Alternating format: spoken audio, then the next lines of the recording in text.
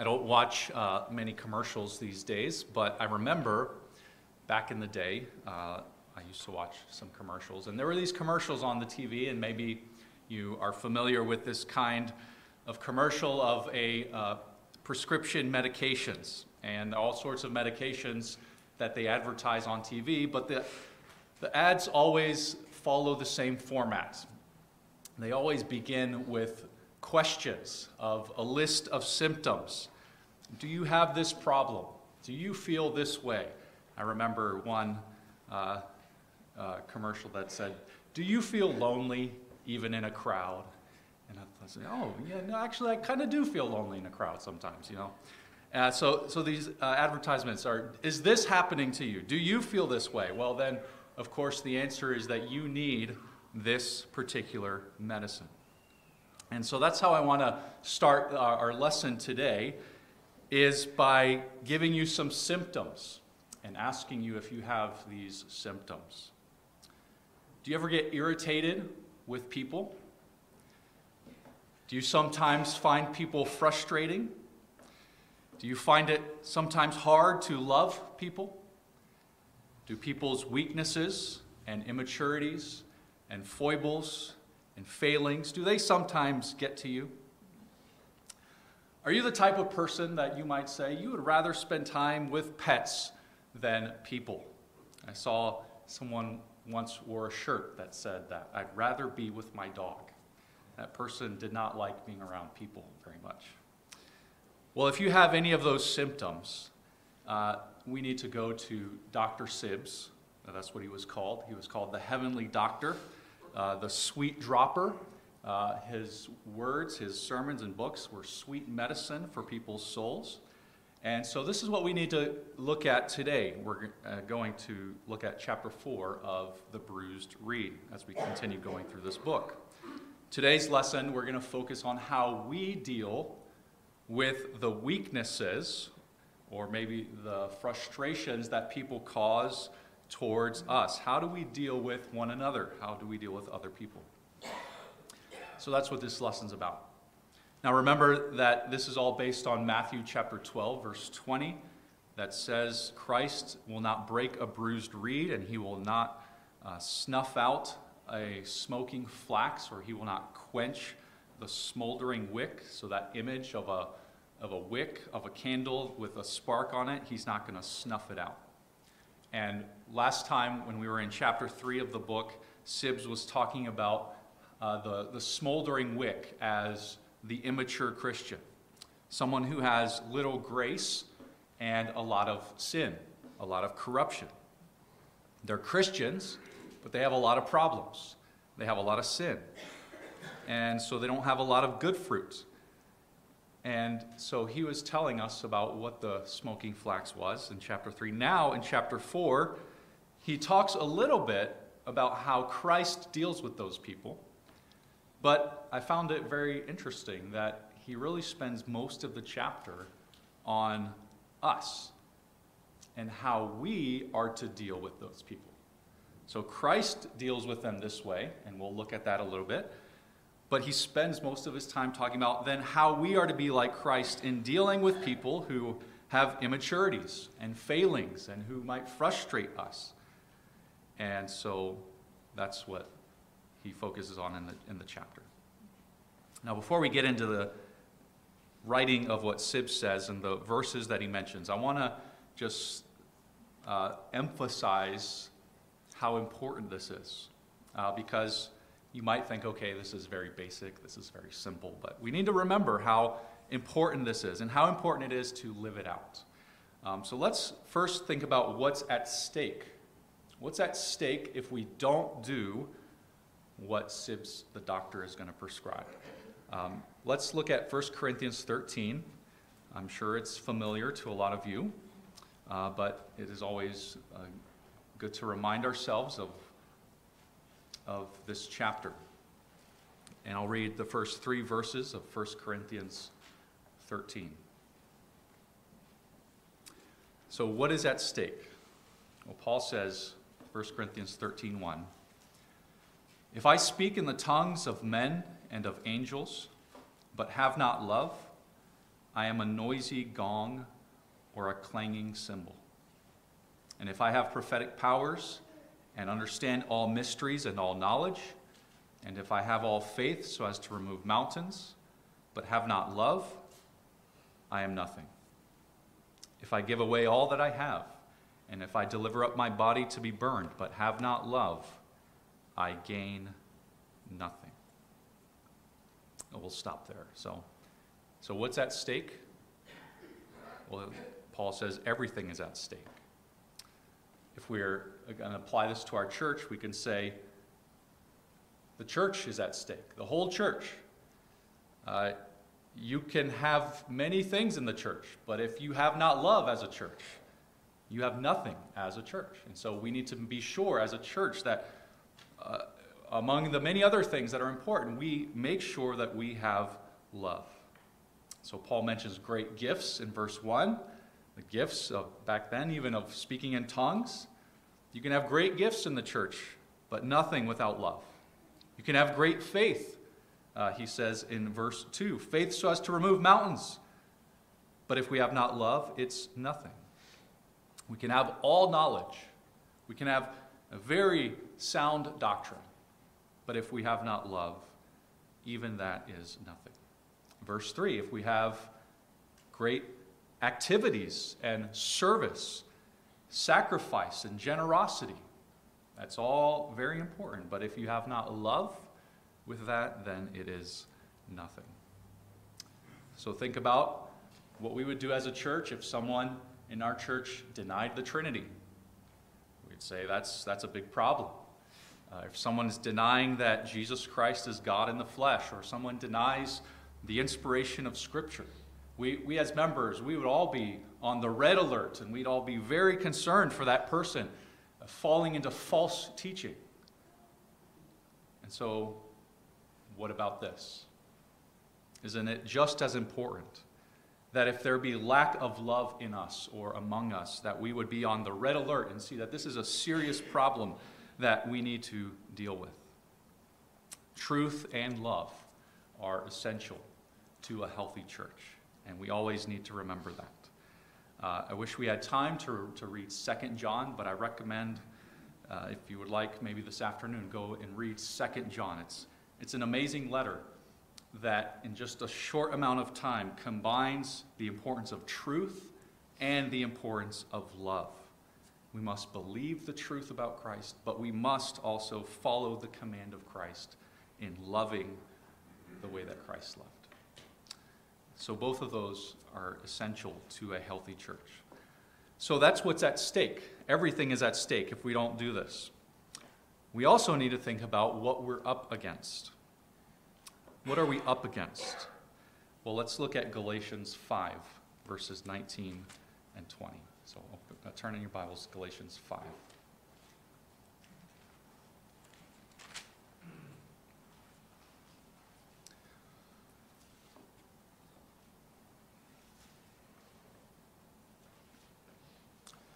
Galatians 5, 19 and 20, probably another passage you have heard before. It says this: Now the works of the flesh are evident: sexual immorality, impurity, sensuality, idolatry, sorcery, enmity, strife, jealousy, fits of anger, rivalries, dissensions, divisions, envy, drunkenness, orgies, and things like these. I warn you, as I warned you before, that those who do such things will not inherit the kingdom of God. There are 15 works of the flesh Paul mentions. I think I counted it a couple times. I think I counted right. 15. Now, 5 of them have to do with lust for pleasure. So that would be sexual immorality, impurity, sensuality, and then drunkenness and orgies in verse 21. So those are 5. 5 of them about lust for pleasure. 2 of them have to do with false worship. That's in verse 20. Idolatry and sorcery. So we're at 7. 7 out of 15.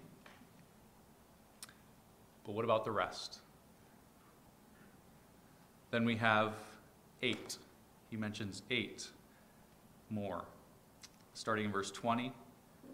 Enmity, strife, jealousy, fits of anger, rivalries, dissensions, divisions, and envy.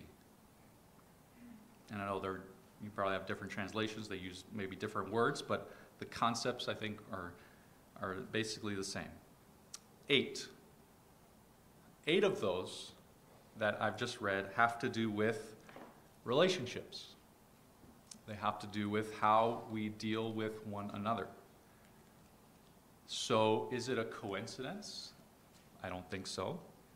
That out of 15 works of the flesh that Paul mentions, he tips the scales over 50%. He's like, you know what? I want the majority of the works of the flesh that I mentioned, the majority of them I want to focus on relationships.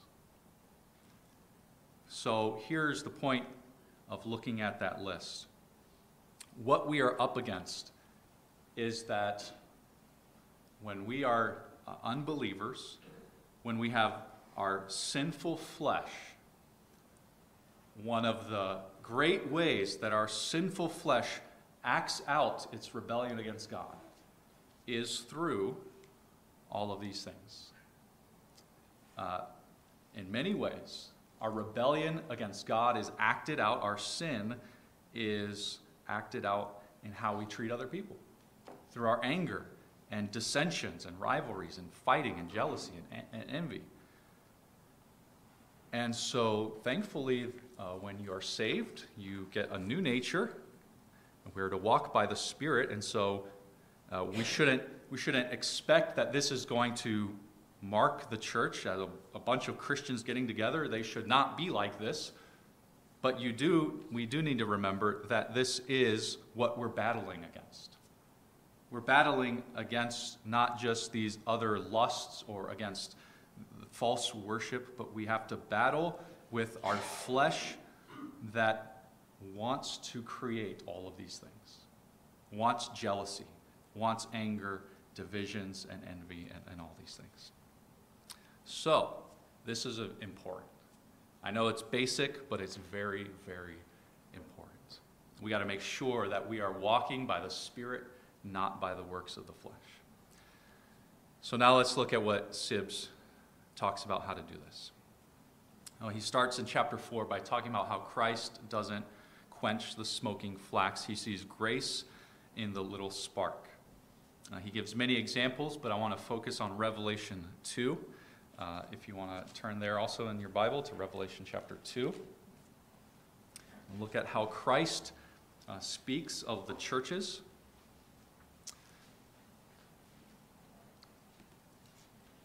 Sibbes points out, to quote him, he says, in the 7 churches we see that Christ acknowledges and cherishes anything that was good in them. Anything good. So if he can find some good, Christ is going to acknowledge it. I'll just use the first example that comes up in chapter 2. So chapter 2, this is to the church at Ephesus. In verse 2, he says, I know your works, your toil, and your patient endurance, and how you cannot bear with those who are evil, but have tested those who call themselves apostles and are not, and found them to be false. I know you are enduring patiently and bearing up for my name's sake, and you have not grown weary. But I have this against you, that you have abandoned the love you had at first. And we'll stop there.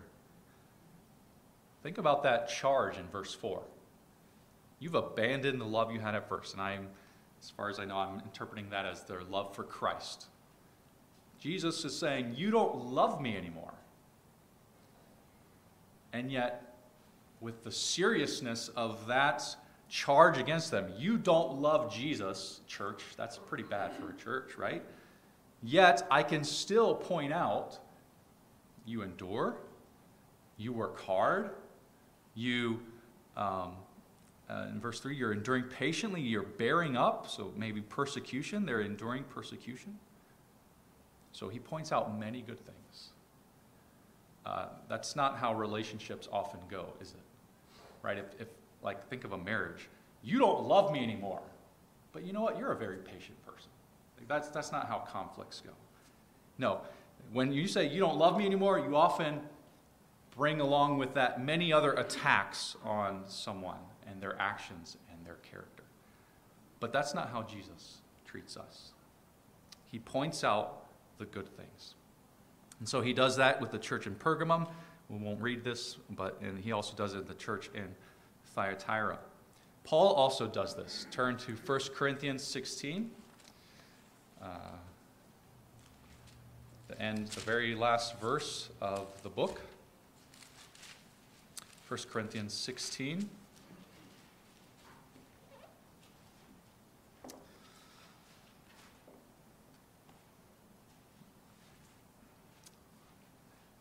Paul ends the letter, 1 Corinthians 16:24, with, "My love be with you all in Christ Jesus." And you know what he said throughout that letter? He said, you guys are envying each other, you're dividing, you guys are tolerating immorality in your church, you guys are getting drunk at the Lord's Supper, you're denying the resurrection, chapter 15, you're suing each other in chapter 6. I mean, we can go on with all the problems in Corinth. And then he ends, "But I love you. My love be with you." So he finds sparks of grace so that he can love the church. So Sibbes says, page 24, "Man for a little smoke will quench the light. Christ, we see, ever cherishes the least beginnings." Christ sees the spark and he cherishes the spark. He can compliment you for the spark. But man will see the smoke, and even a little smoke, and will say, snuff that candle out.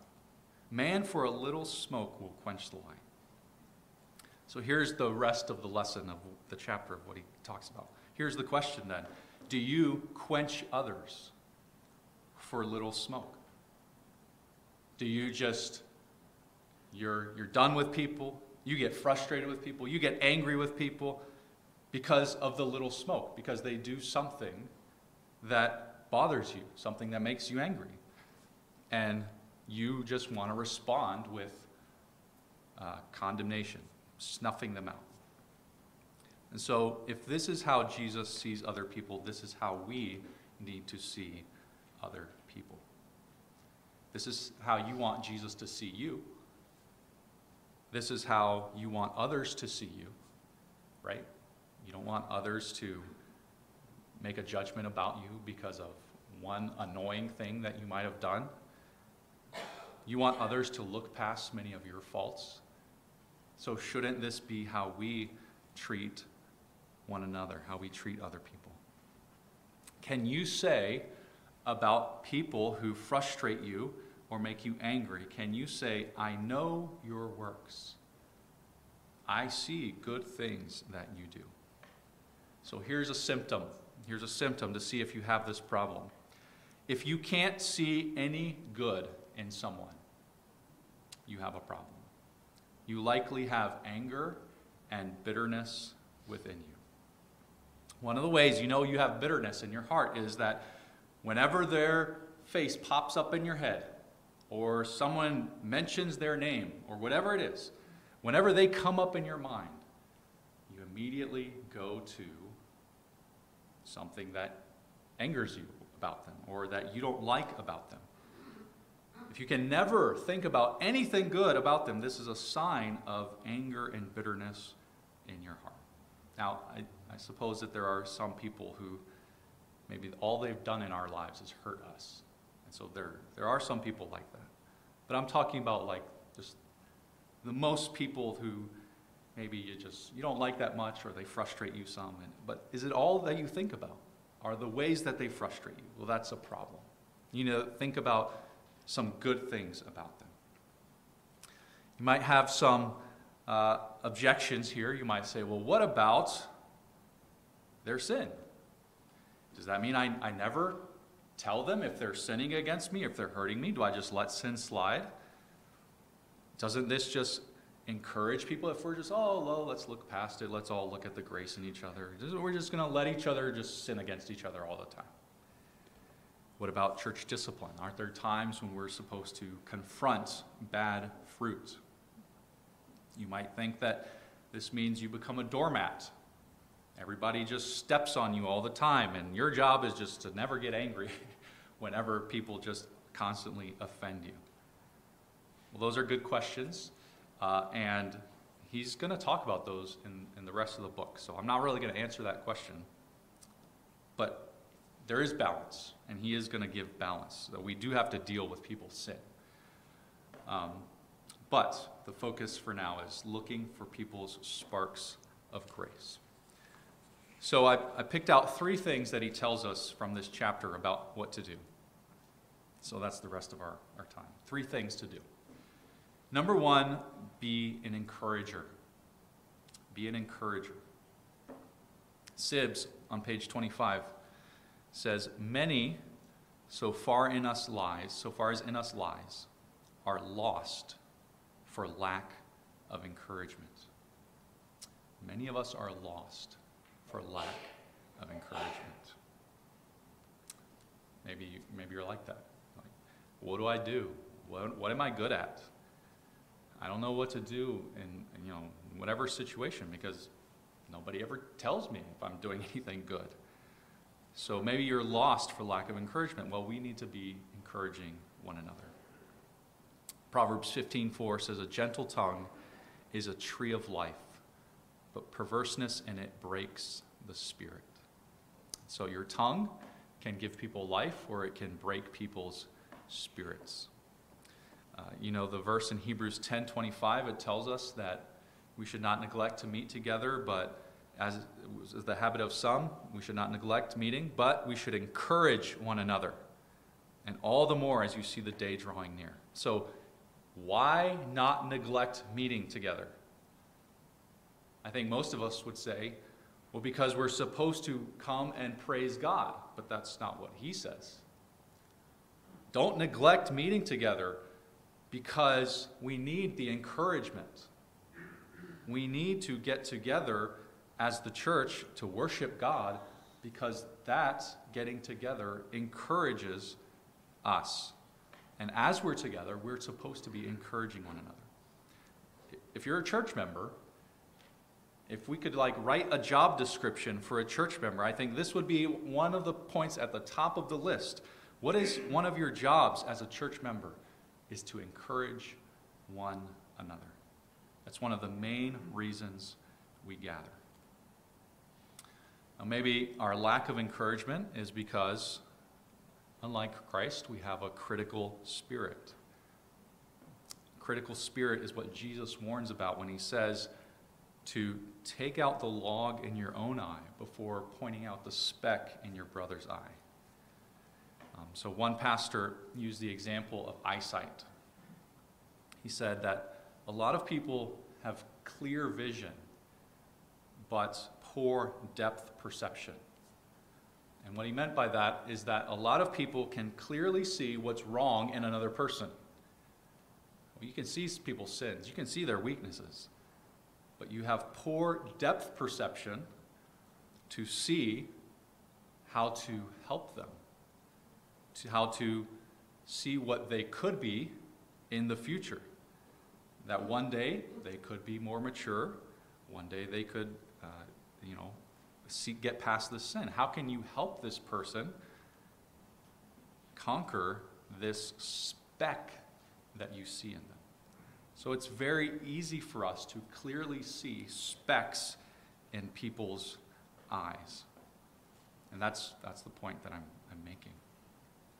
To be an encourager, you have to look past all the specks. You have to not be the type of person that is always saying, yep, that's what he, I know all the ways that person is immature, does something wrong, frustrates, makes me angry. And so this is why we need to take Sibbes' advice to be an encourager. Just means you're going to pick out signs of grace. Look for the specks not of people's sin, but the specks of grace. Okay? And say it and tell them. We need to be not people who find faults with others, but who find grace in others. Number 2, he tells us to focus on the more fundamental points of the faith with immature believers. Focus on the more fundamental points of the faith. So he's talking here about our interactions with people. This is what he says on page 25. It is not the best way to assail young beginners with minor matters, but to show them a more excellent way, train them in fundamental points. Then other things will not gain credence with them. It is not amiss to conceal their defects, to excuse some failings, to commend their performances, to encourage their progress, to remove all difficulties out of their way, to help them in every way to bear the yoke of religion with greater ease, to bring them to love God and his service, lest they acquire a distaste for it before they know it. So he's telling us not to jump on immature people for their immaturities. Maybe it's doctrinal, maybe it's the way people say things. Maybe you've seen this video where R.C. Sproul is at a Ligonier conference and he corrects John MacArthur. MacArthur is talking about Christ. He says, Christ is fully God and fully man. And R.C. Sproul cuts him off and is like, you should have said, Jesus is truly God and truly man. And then he goes on to explain, fully, you can't be full of two different things, and you can't be 100% this and 100% that. He says, no, it's truly God and truly man. Well, that was John MacArthur, who was, he's a teacher. He's been teaching for decades. He should be corrected by someone like R.C. Sproul, right? But now don't leave here, and every time someone says Jesus is fully God and fully man, you're going to jump on them and say, well, R.C. Sproul said that's the wrong way to put it. So that's my point. Someone who is younger in the faith, and even I've said that lots of times. Jesus is fully God and fully man. If someone says that, we don't jump on them, right? If they've been a Christian for 6 months, you don't tell them, you don't know the Trinity, you don't know Jesus. So you overlook defects. Now that's a very superficial, easy example to think about. But he's not just talking here about doctrine, he's talking about behavior. What if an immature person acts like an immature person? What if they act immaturely in their faith? What if they sin? What if they sin against you? Well, this is what Sibbs is saying. Your call is to bear with the person.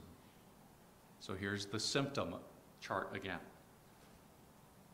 Do you get frustrated if someone acts immaturely? Do you get irritated by that? Are you focusing on less fundamental points, as he would say, less important things, because maybe you're expecting someone to act like really godly? Well, why do we expect everyone to act as the most godly? There are people at all levels of faith and maturity, and so you need to know how to look past and deal with those issues. So the immaturity of something that frustrates you, maybe, that's their problem that they need to deal with. But you also have a problem you need to deal with. If that immaturity angers you or frustrates you, then that's your problem. And so this conflict is revealing a problem on your side too. Romans 15:1 says, "We who are strong have an obligation to bear with those who are weak." Ephesians 4:2, "Bear with one another in love." Colossians 3:13 says, "Bearing with one another. If one has a complaint against another, forgiving each other." 1 Corinthians 13:7 says, "Love bears all things. Just think about what that word bear means. It's bearing a weight, right? So I kind of think about it as like someone's trying to push a door open and you're trying to keep the door shut. And so here's a person that is, maybe they're sinning against you. So they're frustrating you, irritating, they're making you angry. And you have to have all your strength to keep that door shut. Right? You just let the door open, and you can, you're gonna yell, and you're gonna argue, and you're gonna fight. Hopefully you're not like actually punching people, but we do this with our words and our attitudes. We beat people up because we get angry, and so you have to bear the weight of the strength of this person, or think of the weight on top of you, right? This person is like trying to push you down, trying to get you to sin in the way that you respond. It's your responsibility to not respond with sin, with anger, with frustration. So it's a command to you. If you don't bear with these people, with the person, then you have an immaturity. And maybe this is why these things are so hard. Because it reveals our sin. And when you have to interact and you have to deal with people that maybe frustrate you, what that does is it constantly reveals your need for holiness, your need to conquer your anger or your lack of love for that person. So it shows a problem with you. On a related note, still under this point about dealing with the lesser points, not focusing on the lesser points, the immaturities. As far as the church goes, we also just need to remember as a church everything that we agree on. So in our particular church, there's a whole lot that we agree on. I think more than most churches. It's not that we just agree about Jesus or we just agree that the Bible is true, but we're very specific about all the things that we believe as a church. And so we're agreed about those things.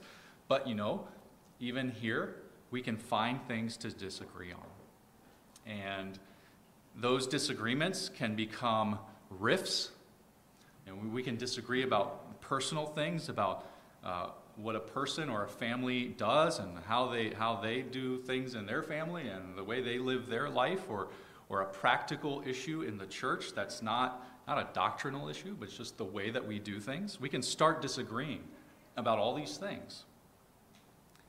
And our flesh, because of that dissension and rivalry and envy that's in our flesh, we can start to create rifts in this. And so Sibbs is reminding us, here's the point, is to always remember everything we agree on. Step back, take a deep breath. If you don't like this certain thing or the way a person does this, step back and say, you know what? Here are so many things that we actually have in common. Why don't we focus on those things? Thank God that we have all of that in common. We have all this unity in our church. So this is another way to continue to love one another. Okay, last point that Sibbs mentions is to labor to give no offense and take no offense. He says this on page 26 if you have the book. I've quoted this before, so maybe you know this line. I think you should memorize this line. It's not the Bible, but it's a good line. He says, "It would be a good contest among Christians, one to labor to give no offense, and the other to labor to take none." And then he goes on, "The best men are severe to themselves, tender over others." It should be a contest. I'm going to compete with you to not be offended, and you're going to compete with me to not offend me. To try as hard as you can to not offend me. I compete to try to not offend you. And we're also going to compete to not take offense. Notice the word labor. It's work. It takes work. Relationships, I think we all know, relationships take work. And I think sometimes in the church, we want rest because we have drama in the family, we have drama at work, the workplace, and we think, man, I just want to come to church on Sunday and not have to work with these relationship issues. But that's not the way the church is. Relationships take work, labor, to give no offense and to take no offense. So, remember, try not to be an offensive person. You don't always have to get your digs in. You don't always have to critique someone for the speck that you see in them. You don't have to point out every little thing someone does wrong. You don't always have to express all of our opinions about every little thing that we think about one another or about the way somebody does something. So labor to give no offense. Also remember to labor to take no offense. Proverbs 19:11 says, "It is a man's glory to overlook an offense." Proverbs 10:12 says, "Hatred stirs up strife, but love covers an offense." So, a lot of times, relationship issues happen because there's misunderstanding, or because one person is very sensitive about this thing, and you don't know that they're sensitive, and so you do something, and you're not trying to offend them, but they're sensitive. So your job is to, if you know that, don't offend them. But this person's job is to understand that person isn't actually trying to offend me. They're not trying to take a personal jab at me. So think the best. Sometimes here's what I do. I make a list in my head. Somebody maybe did or said this. Now here are the 5 ways I could interpret that. One way is I could interpret that as, they were trying to offend me. They were trying to make me angry. But I make the list. Well, they could have meant this. They could have meant that. They could have done this. And I try, when I'm being my sanctified moments, I try to say, you know what? There's a 90% chance that somebody said that to try to offend me, but there's a 10% chance that they weren't trying to. So I'm just going to believe the 10%. Because I don't want to carry this grudge. I don't want bitterness. I don't want to have this offense against them. I'm just going to overlook the offense. They offended me, but there's a 10% chance that they weren't trying to do it. So I'm going to go with the 10%. And sometimes that's just the way we have to live. That's what Paul means when he says, love believes all things. You believe all things. So, examine those symptoms in your life. We need God's grace to help us do this. Let's conclude in prayer together.